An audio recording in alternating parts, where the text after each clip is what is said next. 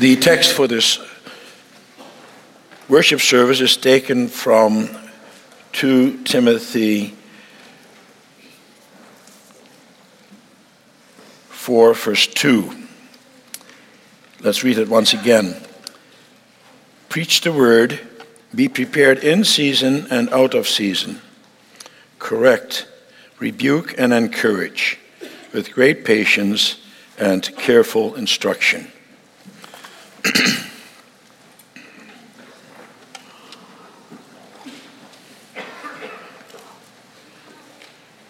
Beloved congregation of our Lord and Savior Jesus Christ, brothers and sisters,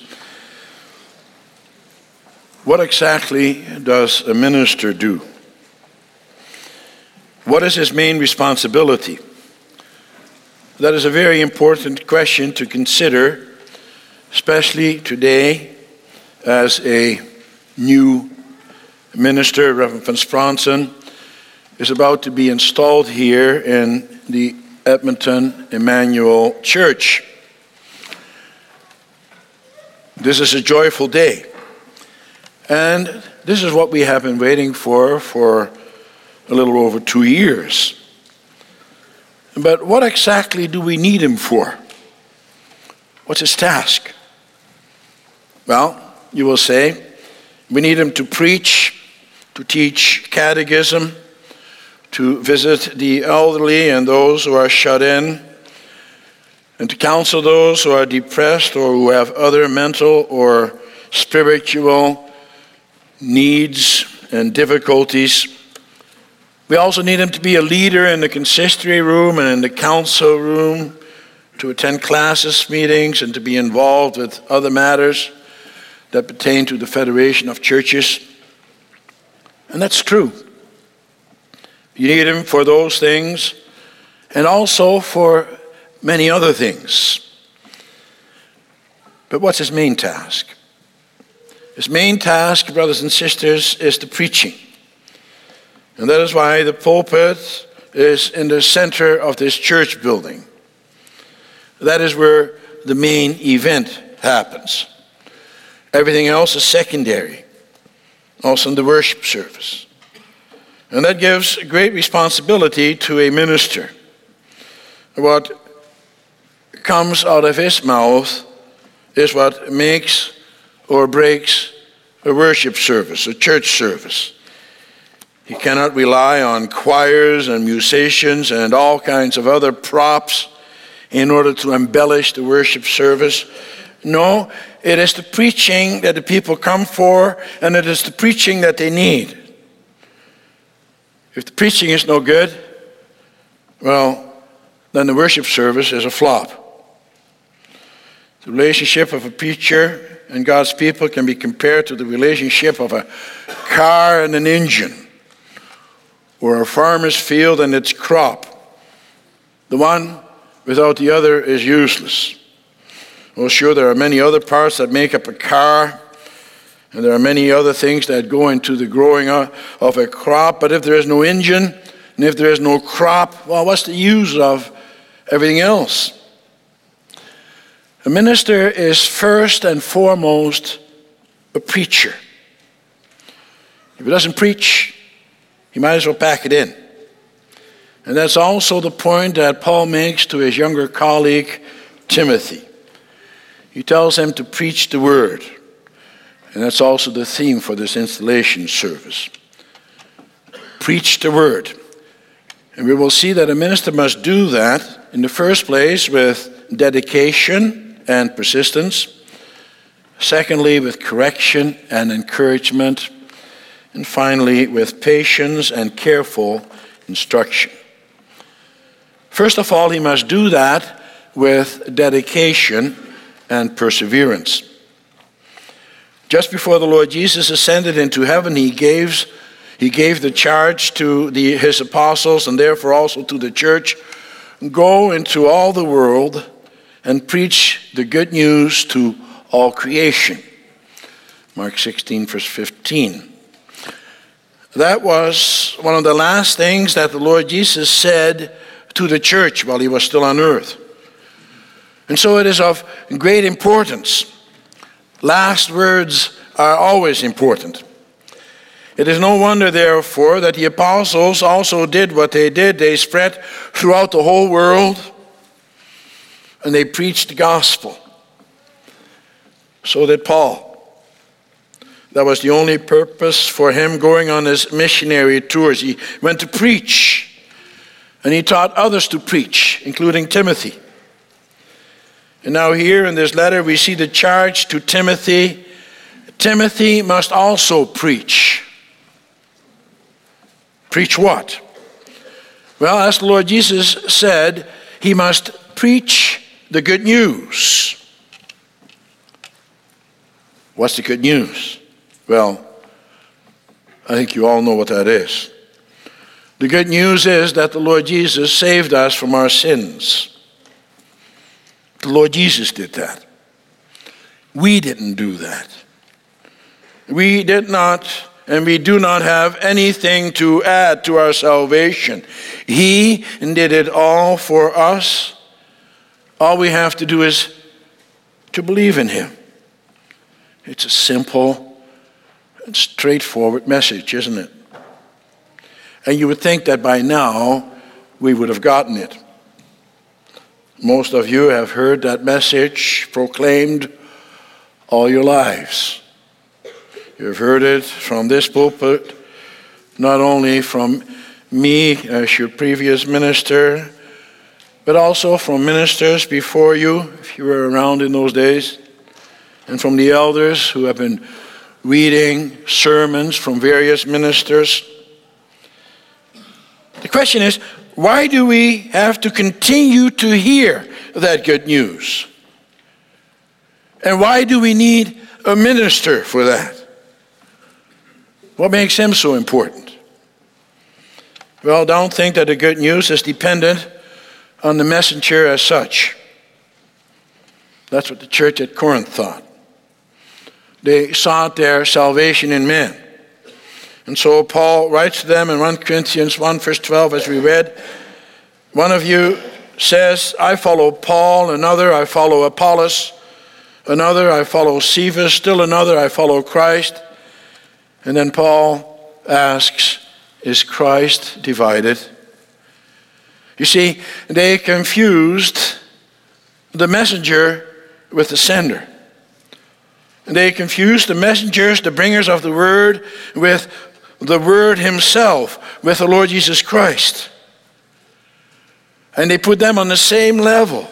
And in so doing, they did not elevate the messengers to divine status. On the contrary, they brought the Lord Jesus down to their level, to the fallible human level. What is a preacher? A preacher is nothing more than a person who passes on the message given to him. Without the words of the Lord Jesus Christ in his mouth and in his heart, he's a nobody. All he is a messenger from God, of the great King. In the Greek world, the concept of such a messenger was well known. A king, for example, would employ messengers who were obliged to herald the message that he had given them to proclaim. And he would send such heralds all over the land when an important announcement had to be made. The messenger declared the message of the king. As such, the messenger was very important. He had been given a very important task, and it was wonderful that the king had chosen him for that task. But why was he important? He was important only because of the king. He was important because of the message that he could bring on behalf of the king. But woe to that messenger who would say something else than what the king had given him to say. He was not allowed to come in any way with his own opinions or with his own message. No, he had to proclaim exactly what the king had given him to say. And so in the final analysis, the messenger as such is of no account. He is only a mouthpiece of the king. And that's the way it is with the preacher. The preacher only passes on the message that he has been given to pass on. It's the message that God has given to him in his word. And he is especially chosen by God to do that. It's an honorable task. And that's why you have to also honor him in his task. God has given him his Holy Spirit so that he is also able to be a faithful messenger. For you see, you're not saved by a messenger, by a minister, or by an elder, or by your parents. No, you are saved by God, by the Lord Jesus Christ. The good news is that salvation is through God and not man. And that is why in all of the New Testament the word preacher or herald is found only 3 times. But the verb to preach is found no less than 61 times. And that is because the emphasis is on the activity, not on the person. For if you seek your salvation in man, then you will become very disappointed. Preachers are sinful men. Although they try, they often do not practice what they preach. Sadly, the congregation knows that. That is true of me as well. We need a preacher to constantly remind us of the good news of our salvation. The good news that even though we do not deserve it, God gives us wonderful gifts and he gives us a marvelous inheritance. He opens the gate wide for us and he allows us into his kingdom where all kinds of riches are set aside for us. But that's something we often tend to forget, isn't it? We think that our riches and all our pleasures are to be found here on earth. And so we want to acquire riches and comfort for ourselves here on earth.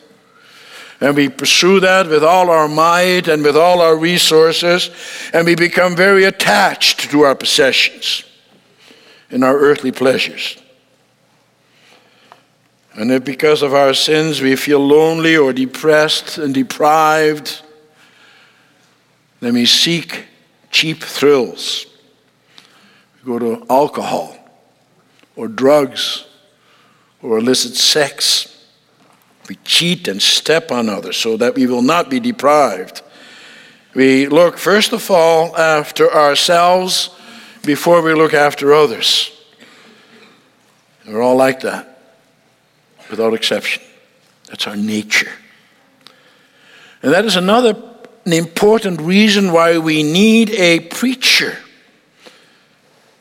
A minister needs to remind us time and again that salvation is not found here on this earth or in earthly pleasures, but that our salvation is to be found in the Lord Jesus Christ alone. And we need to hear that time and again, because the devil will try to give you a different message. He will work in your heart through the week, and so will your flesh, to have you forget those things. And the minister of the word must have a fire in his belly to proclaim that message of salvation through Jesus Christ alone. Paul says that Timothy must be prepared in season and out of season to do this. In other words, he must be ready at any time to come with God's word. For you see, brothers and sisters, preaching is not just done from this pulpit on Sunday mornings and Sunday afternoons. No, the preaching is also done in the homes and in the study.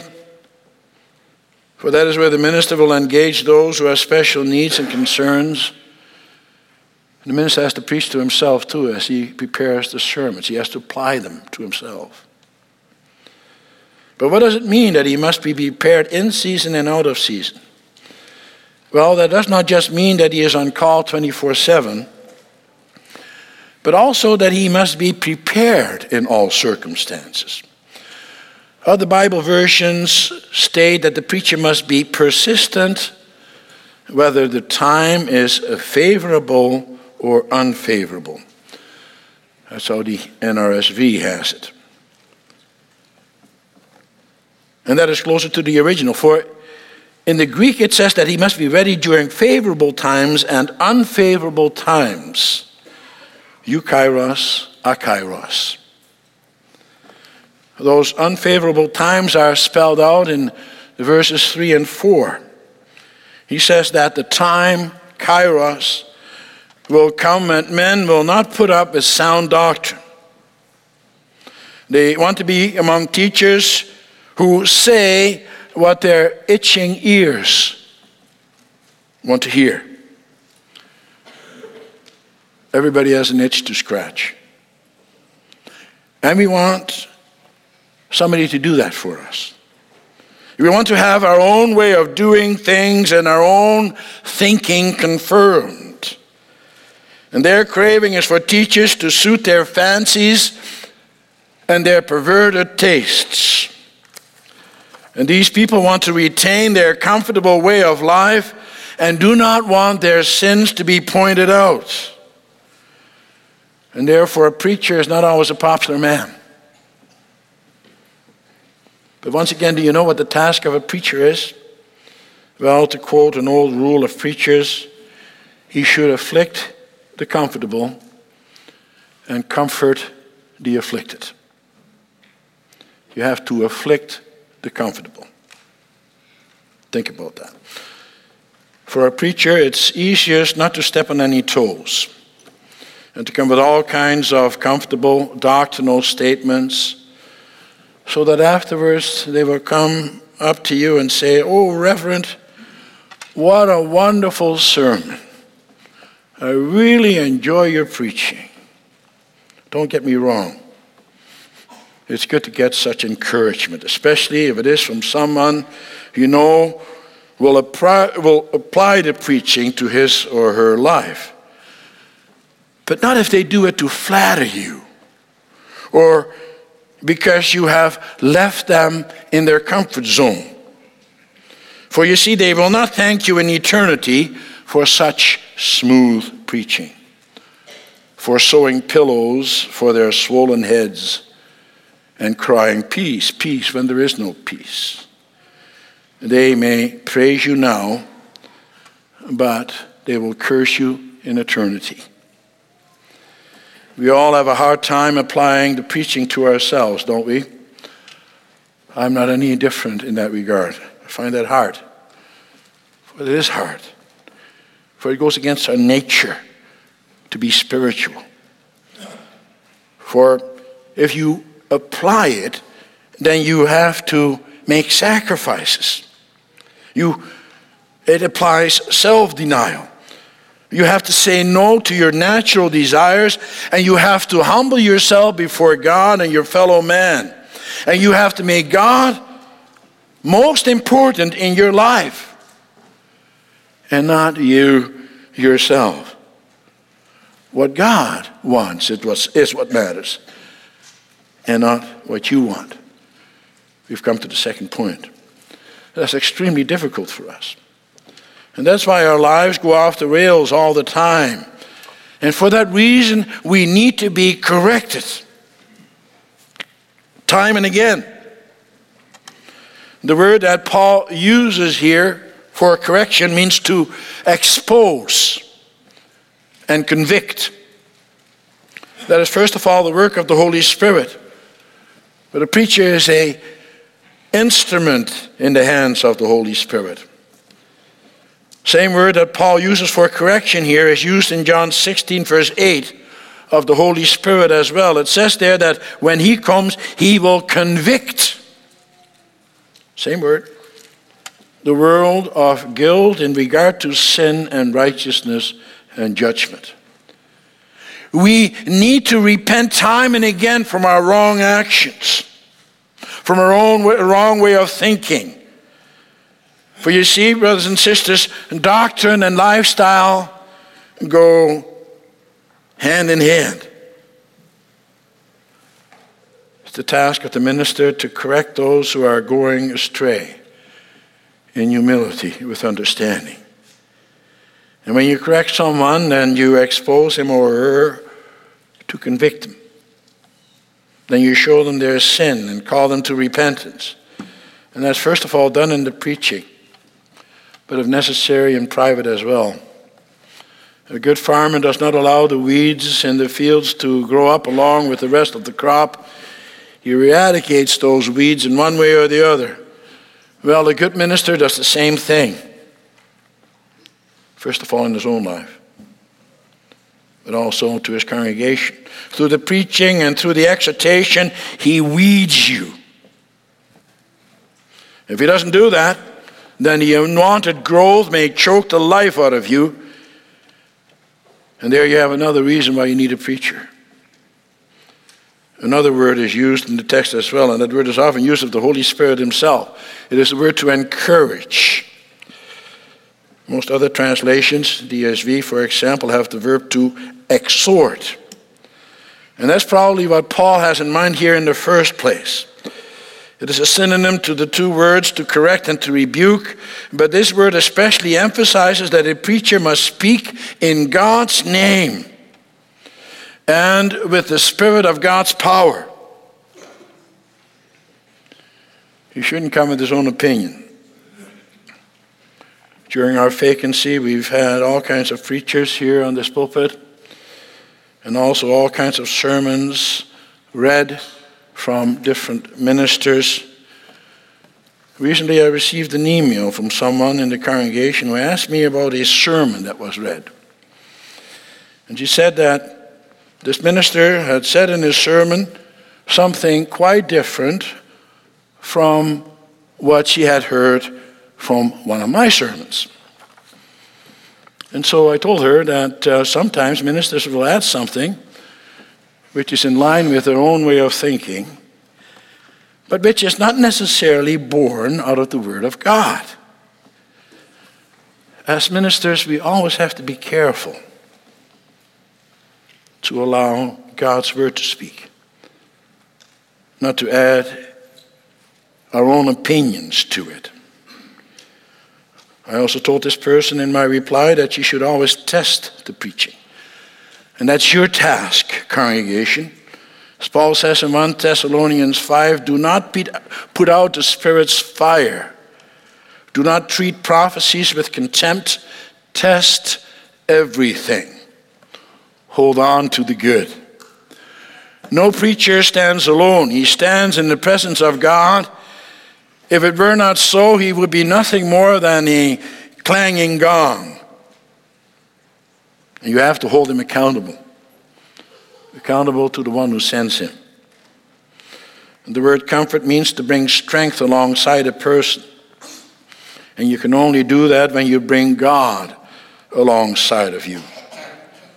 And that's a minister's task. In so doing, he must call upon God's name on the congregation's behalf and implore him to help him and to strengthen him in his troubles against sin and the world.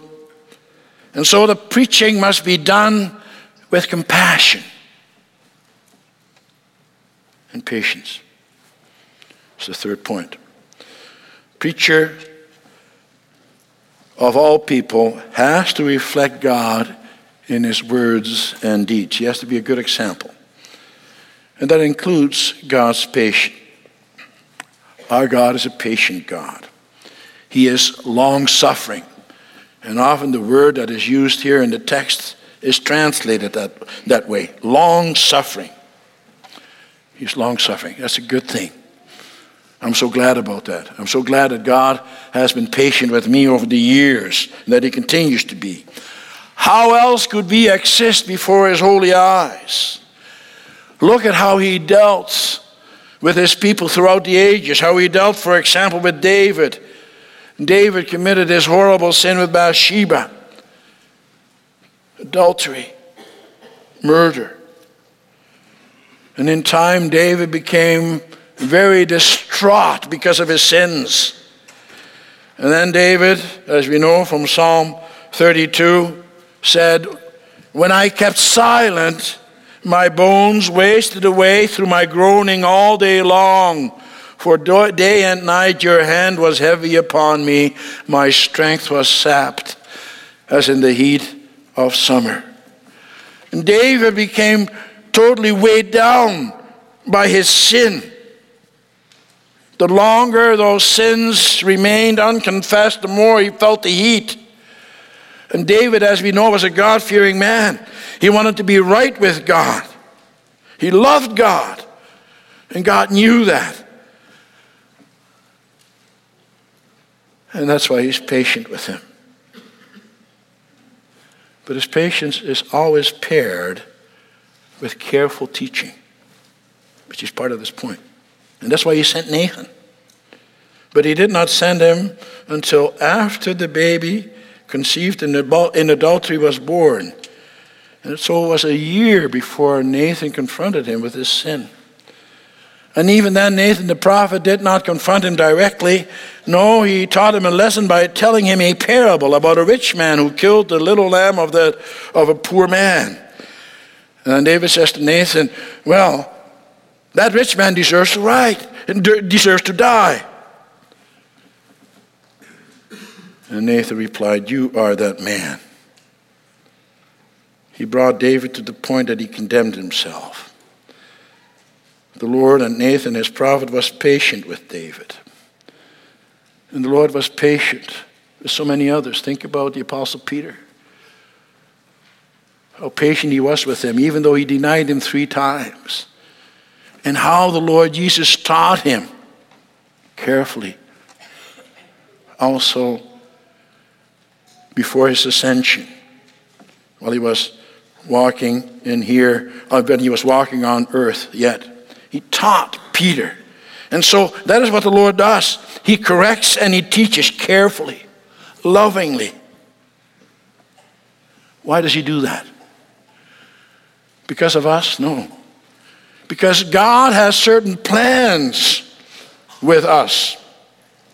He wants to include us as part of his people, and so he's patient with us, and he teaches us, and he uses preachers in order to do that as well. And so a preacher must be patient as well.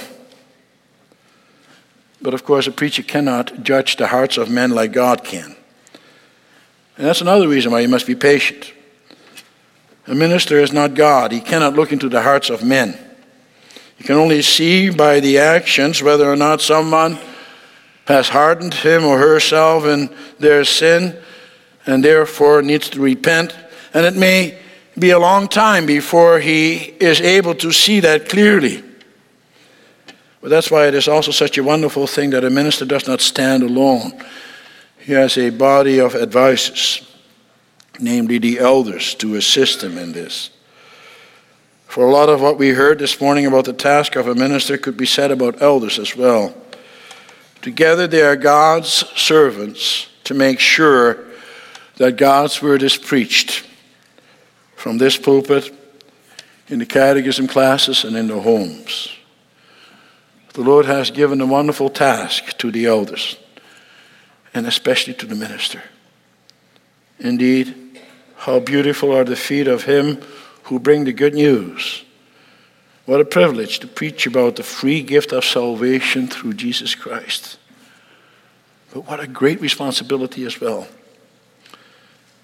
Reverend Van Fransen, may the Lord grant you everything that you need so that you can take up your wonderful task here in this congregation.